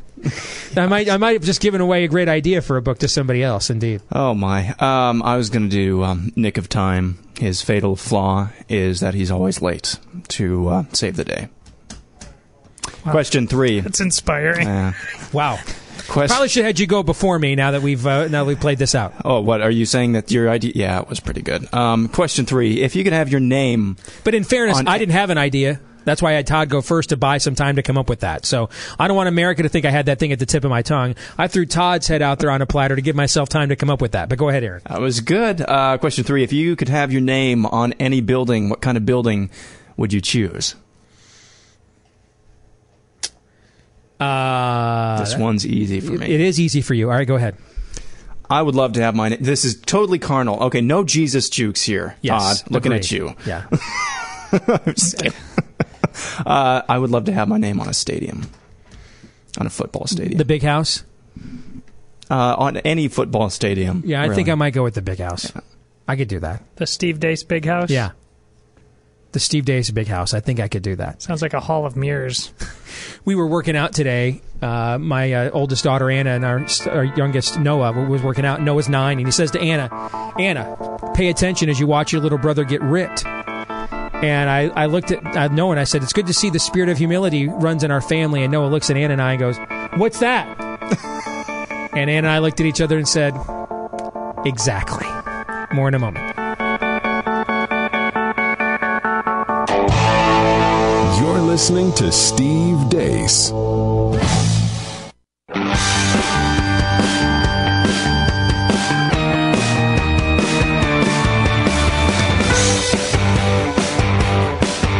We're not trying to win the argument. We're trying to start one. This is Steve Deace.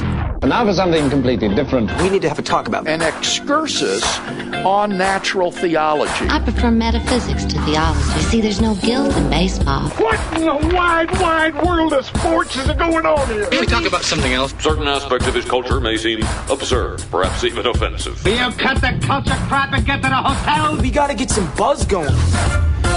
And this is the Nightly Buzz. When we go back, take a look at some of the headlines we missed from earlier in the show because we were... Squirrel! I'm sorry, what did I just say? I'm totally distracted. Yes. What day is it? Exactly. We missed it earlier, so this is what's trending on social media at your water cooler at work.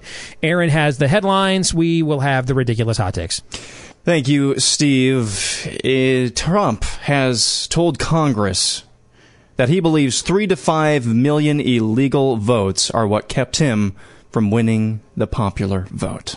That's a debunked claim, but he's still out there saying it. Here's the thing. I posted a Twitter poll about this earlier today, and I asked people, is this something that ought to be fully investigated? Because, you know, this is a heavy charge, Todd. You know, and this isn't something that can even just be tongue-in-cheek, you know, Ted Cruz's dad killed Kennedy. I mean, the guy who's the president of the United States is alleging widespread, massive voter fraud. Sean Spicer at the Daily White House Briefing was asked about it earlier today, and he said the president believes that based on evidence and analysis. Okay, you know, we often talk about why the media doesn't get to vet Trump anymore. And that's both good on some things and then bad on the other. If he were to actually go off the rails, if his narcissism were to manifest itself in a destructive way, that's bad for us. The media has cried wolf so many times now, they could catch him red-handed on Zapruder film. No, it wouldn't move the needle. But that works the other way, too. There may come a point in time when President Trump does encounter something that is severely undermining to our Republican form of government, that requires action and a mobilization of the American people, and not just his base of people. Right? Listen, we have a guy in the White House, folks, that about 25% of Americans voted for.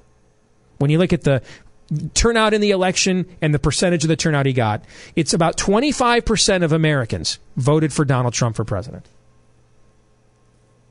So when if he were to discover something at a critical mass that did corrupt us, undermined us, and required a mobilization of the American people, you do run the risk of when he just throws these things out there, and most of you laugh. You enjoy him lying about these things. Because if this were true, why wouldn't Attorney General Jeff Sessions make this priority number one as head of the Justice Department? I mean, because if you lose the next election on 3 to 5 million illegal votes, everything you tried to do good in this last 4 years is undermined by the next person in there. This ought to be your number one priority.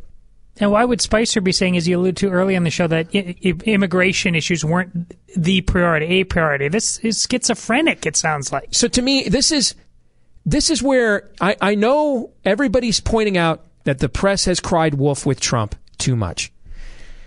There comes a point where Trump can cry wolf with this stuff to the American people too much. And the time may come that something like this is true and may require a difficult task, a difficult cross for the American people to bear in order to undo it. And they will just simply say, oh, you mean like Ted Cruz's dad killed Kennedy? Oh, you mean like you lost the popular vote because 3 to 5 million people voted illegally? Oh, you mean like the National Enquirer should have won a couple of Pulitzer Prizes? You know what I'm trying to say? And we never bothered to look at this from the other side. See, this is again what binary choice thinking does to you. Most of you keep seeing the world through the lens of Trump versus the media. But that's only a part of the picture. In the end, it really matters what the American people think. And yes, the undermining of the media has an impact on that. But if the media really had the power of a Commodus to stand in the arena and give thumbs up and thumbs down, and every time the masses said, yes, media, whatever you say, Donald Trump wouldn't be the president of the United States to begin with, okay? So, yeah, they have a lot of power, but it's clearly limited somewhere. And so that is my concern, just throwing out spurious charges like this, when you have the means to investigate them if you don't. It undermines your credibility, not with the media. Who gives a flat rip what the media thinks? I'm talking with the American people, Todd. But maybe I'm pearl clutching here, or maybe I'm hand rigging here. What say you? No, I think he thinks this has everything to do with the American people because, again, Spicer just got hammered on this issue again today. And this is what, now day 3 where he's a human punching bag? So this, and we were all questioning, Spicer, come on, you could do way better than this. This seems to be the point. That Spicer is willing to be the human punching bag, that they're going to have the election on always surviving. It won't be over. He wants that to continue within the context of the press briefings because he thinks that's why he's won. He kept people upset and ginned up and hating all the right people. This seems to be making sure that the election never dies, Steve. Next story, former President Barack Obama left office last week with an average approval rating that falls among the lowest of any modern American president. According to polling agency Gallup, Obama left with a final average poll approval rating of 47.9%, just the 9th best of the 12 post-World War II presidents. Only former presidents Harry Truman, Jimmy Carter, and Gerald Ford had lower averages than Obama. That means that the impeached Bill Clinton and the disgraced Richard Nixon left office with higher average approvals than Obama. And I don't know about you, but this kind of surprised me because I've talked about this, and you have too, about how Obama was one of the, if not the highest liked domestic politician. This kind of surprised me. Well, it's the average over the course of his 8 years. I mean, obviously, the lowest recorded ever by Gallup is what Nixon had when he left the White House. But that wasn't his average. I mean, if people forget, in 1972, Nixon won one of the largest landslides in presidential history. But this number should not really surprise people when you look at the actual numbers on elections. In 2012, and I used to say this a lot, you just haven't heard me bring this up on the show the last few years. In 2012, Barack Obama did something that had only been done twice before in American history. And that is winning re-election by getting fewer votes than he did 4 years ago, both popular and electoral college. The only other 2 times that had ever happened were FDR and Woodrow Wilson in the midst of world wars, okay, obviously with a scattered electorate. Other than that, a president had never been reelected without expanding their base. Barack Obama managed to get reelected by contracting his base. So when you look at it in that historical context, Todd, those numbers probably shouldn't be that much of a surprise. Although they are because of the amount of media fawning he received. Well, even though you remind us of the context all the time and often as a punchline, but it just shows how low the bar is of our politicians. Yes, we have even marveled at his, people respect him more than others. Well, people don't respect we talked about that on this show. All of our institutions are broken. He manages to come in at something looking like survivability relative to a lot of them, but it is still paltry relative to the perspective of history. Quickly, before we exit here, Katie Rich, that SNL writer who made fun of Barron Trump on Twitter, has been suspended indefinitely by her employers. Good. Yes. Good. Yeah, because it wasn't just an opinion she had, it was outright bullying of a child. The bottom line is, even the mob doesn't go after the kids. Yep. Have some decorum, but then again, these are people that advocate killing kids, so this isn't much of a stretch for them. Exactly. You're listening to Steve Deace.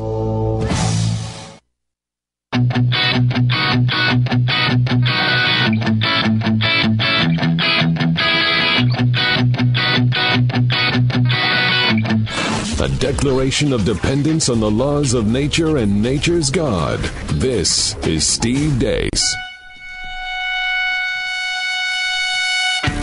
All right, back here on the Steve Deace Show, here on the Salem Radio Network, powered by Conservative Review. The name of the book is Gosnell. The untold story of America's most prolific serial killer, soon to be a major motion picture. Phelim McAleer is one of the co-authors of this book, and he joins us now. Phelim, my name is Steve Deace, and thank you very much for the work you did in this book and for joining us tonight. Oh, thanks, Steve. It's a pleasure to be on the show, and it was a privilege to write the book. It's always always great to tell the truth and get it out there.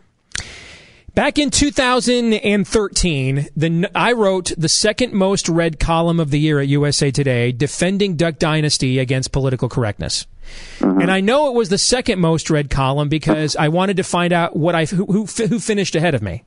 The number one most read column that year was a column written by a Fox News contributor who's a pro-life Democrat who was excoriating the media for ignoring the Kermit Gosnell story. That was the number one read column at USA Today in 2013. And I think that just goes to indicate the level of cover-up that went into ignoring this tale that you tell in this book, Phelim. Yeah. Yeah, the media refused to cover this story. This is America's most prolific serial killer, who also happens to be an abortion doctor. And the media just decided we don't want to cover anything that shines a negative spotlight on abortion. So they didn't send the reporters along to this wonderful crime story, this massive crime story, until Kirsten Powers, your colleague in USA Today, and really a right-wing, center-right bloggers, Twitterers, just people who just couldn't take it anymore, started this massive shaming campaign and shamed the mainstream media into covering the Gosnell case. I mean, this backlash against the media didn't start with Donald Trump. The media have been earning this backlash for years, and I think it's finally come home to roost. We have a whole chapter in the Gosnell book, which people can get at gosnellbook.com. We have a whole chapter in the book about media malpractice. You can almost write the book about it, but, there's so much more to this Gosnell story. But the media malpractice is a big thing, and it didn't work.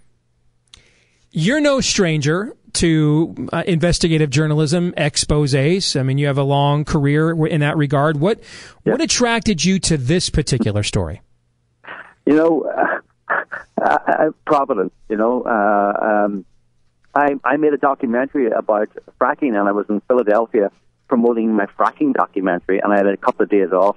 And being a journalist with a couple of days off, I don't go to museums or things like that. I go to courtrooms to look at trials, to see what interesting stories are happening in the town. And I walked into the Kermit Gosnell case, and I heard the most amazing evidence I've ever heard in my life. I saw the most shocking photographs, and I saw, even more shocking, was the empty courtroom.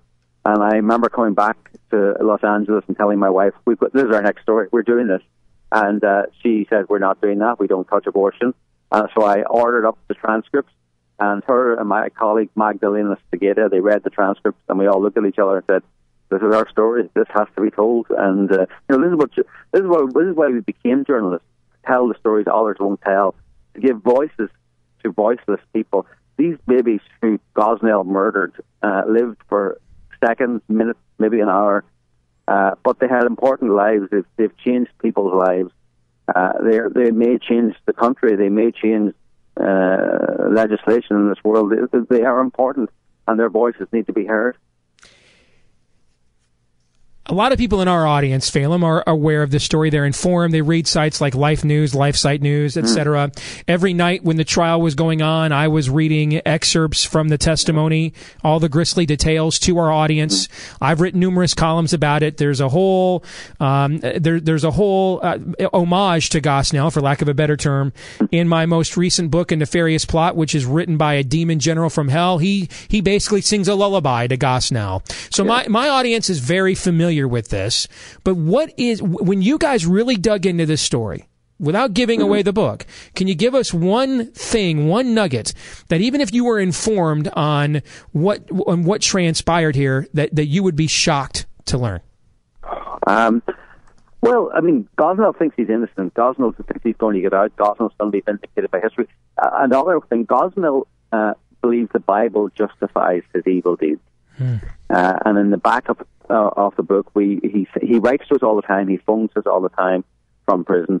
He sent us a list of Bible scripture, Bible passages, justifying abortion, justifying his deeds.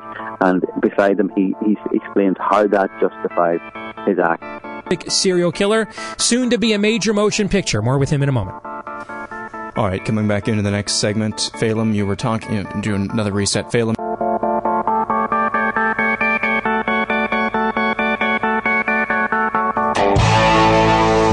listening to Steve Deace.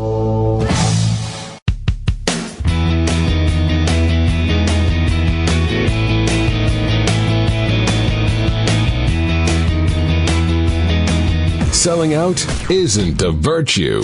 This is Steve Deace. Back here on the Steve Deace Show with Phelim McAleer, the co-author of the new book, Gosnell, The Untold Story of America's Most Prolific Serial Killer. Before we went to the break, Phelim, you were talking about some things that might even shock learned listeners when it comes to this story in our audience. What else should they know? Gosnell's a creepy guy, but he's a plausible guy. Myself and my wife went to visit him in prison to interview him. He kept touching my wife's knee. He's a creepy guy. He's a charismatic guy. He's a classic serial killer. Very interesting, too. He's a classic serial killer. He kept trophies. He took photographs of his victims. He cut babies' feet off and kept them in jars and put labels on them. So there's a lot in this book. It is a life story, but it's also a crime story. If you're interested in justice and some good cop stories, there's a hero cop in it. Actually, that's something that your listeners might know. This started off as a drug case, not as a murder case. I was going to ask you about that. They did not go there because he was violating the state's 23-week or whatever it was abortion law. They went there because they thought he was running a drug mill, right? Yeah, and they knew he was violating the abortion law, but the word went out, we're not getting involved, we're not going to intervene on anything like that because it's a sacred cow. It was a drug guy who said, there's something not right here, and it's more than drugs. And then he interviewed members of staff, found out a woman had died, looked for the police report, no police report, but a woman died inexplicably. He thought there was something is rotten here and went in and then realized that. Now, he had a lot of blowback against him because he was a narcotics cop. What's he doing investigating homicide? They're very territorial, these cops and prosecutors. And he fought through because, he's a professional. He's also spiritual, the cop, Jim Wood from Philadelphia. There's a lot of anti-cop material out there, but you know what? I'm glad there's people like Jim Wood out there, let me tell you. When you see stories of men who are clowns at kids' parties, who keep to themselves, and they're nondescript, unknown, under the radar. And then one day there's a tip and suspicion, you start digging up John Wayne Gacy's yard, and there's bones of kids going back years, and we're all shocked. But in this case, this man's in a regulated, heavily regulated profession. How is it possible then, Phelim, that this went on for 30 years? He's in a heavily regulated profession in one of the most heavily regulated states in the Union. Because the regulations are just paper regulations. When you've got states like that, no one wants to enforce the regulations. The big assist in this was from a Republican governor, a so-called moderate Republican governor, Tom Ridge. Yep. Yeah, he was elected on a pro-life or a pro-choice platform and told bureaucrats, I know the law says that the clinic has to be inspected annually, but we're ignoring that. And the bureaucrats said, fine, that's great, let's vote for us. I may be taking you in a place you're not comfortable, so if I am, tell me. But I'm heavily involved in pro-life activism in my own state, and I've been involved around the country. The March for Life is this weekend. One of the big tactical debates we have within the pro-life movement is whether the battle is to define that human life begins at conception, or is it to try and regulate abortion out of business? Now, I will tell you my bias is the former, because I just don't understand how do you enforce these regulations, and I've been saying this since since before the Gosnell case. I mean, if someone takes money to kill children for a living, it's not a big leap for them, Phelim, to lie about an X-ray, to lie about an ultrasound. I mean, we don't have prenatal police out there, right, monitoring, how far along babies are in the womb. So how are these things even enforceable? Yeah. Have we essentially spent decades making ourselves feel good by placing restrictions that are likely just going to be ignored anyway? What do you think, based on your experience in the Gosnell case? What does that tell you? Well, I mean, that's a good question. And again, I mean, I'm not a pro-life activist. I'm a journalist, right? I'm a stranger to the pro-life movement, or I was before I wrote this book. Let me tell you, my opinions on abortion have shifted dramatically. I'll say that. It's a very good point. Listen, from our experience, the regulations are not worth the paper they're written on. Right? They are not worth. I was going to use a word that perhaps your listeners wouldn't like. So they're just worth nothing. So I think you make a very good point. you're asking leftist bureaucrats and leftist politicians. And by the way, this happens in Texas too. There's a doctor in Texas, a deeply red state, who's just doing this. One thing that I realized after writing this book is that no one knows what goes on behind the doors of these abortion clinics. So, the regulations are worthless, completely worthless. Tell us about the movie that the story is going to become. What do we know so far? Well, the movie is finished. We tried to get a distributor, and the distributor said, "Great movie, too controversial for us." Such nonsense. But this is the story that the mainstream media don't want to tell. This is the story that the Hollywood establishment don't want to get out there. But that doesn't matter. We're going to get it out there. The book is going to get out there. One of our evil plans is to get the book onto the New York Times bestseller list. So that the New York Times is finally forced to actually have the word Gosnell in their pages. So, we're asking people to buy the book, to support. We're asking them also to send a message to the mainstream media. Go to gosnellbook.com, order the book, or go into your local bookshop, or buy the book, and get it on the New York Times bestseller list, and have people in the New York Times have to spit in their coffee as they see what's climbing up the bestseller list. They don't want this story out there. It sends the wrong message. It casts a negative spotlight on abortion, and they don't like it. It sounds like this has had an indelible impact on you, the experience of investigating this case. Unbelievable. Anne, my wife, and I were both changed profoundly by this story in many ways. If you read Anne's preface to the book, we were we didn't really understand or particularly trust pro-life activists before this, because obviously the photographs were photoshopped and obviously they were exaggerating what was going on.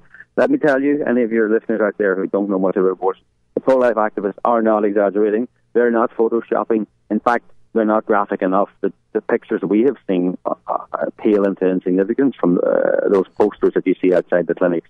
The truth will set you free, and we need to have a debate about the truth, not about politics. Phelim McAleer, the co-author of the book Gosnell, The Untold Story of America's Most Prolific Serial Killer. And I agree with his sales pitch. Force them to cover this by putting it on the New York Times bestseller list. Phelim, thank you for being on our show tonight. God bless you, brother. Appreciate it. Thanks, Steve. Thanks. All the best. Take care.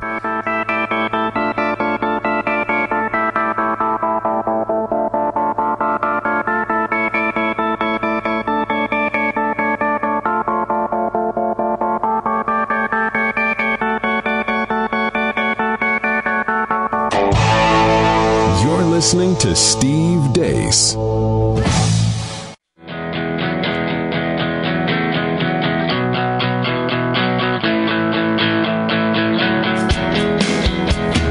Surrender isn't a strategy. This is Steve Deace. Wow. That was some kind of an interview.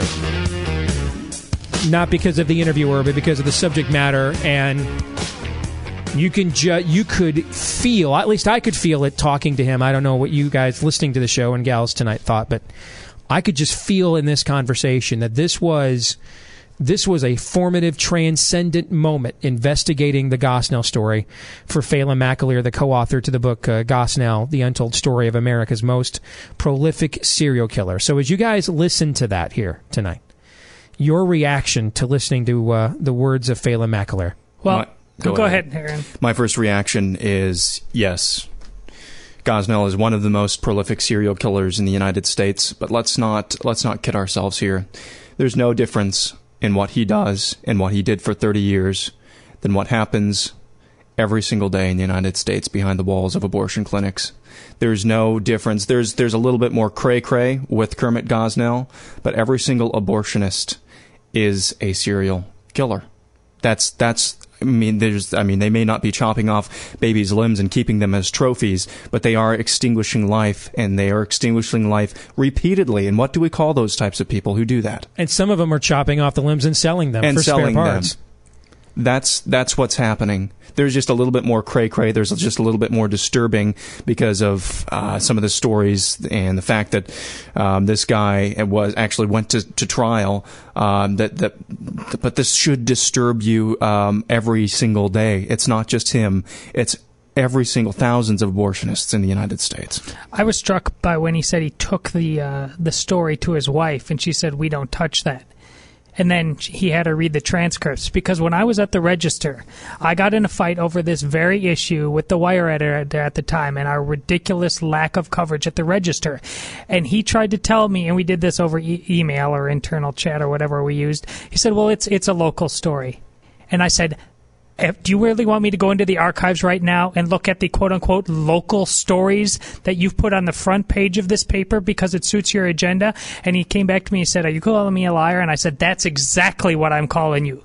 You purposefully keep this away from people because if they saw the bloody, godless truth, it would alter their perspective. This is the propaganda isn't even the right term because it's not strong enough to this garbage that is peddled on the people by omitting these stories from the public consciousness. How many people, random informed people our age or older, if I said the name Ted Bundy, would know who that is? Many. How many if I said Son of Sam would know Jeffrey Dahmer, sure. Jeffrey Dahmer, Richard Ramirez, or his alter ego, the Night Stalker. How many would know?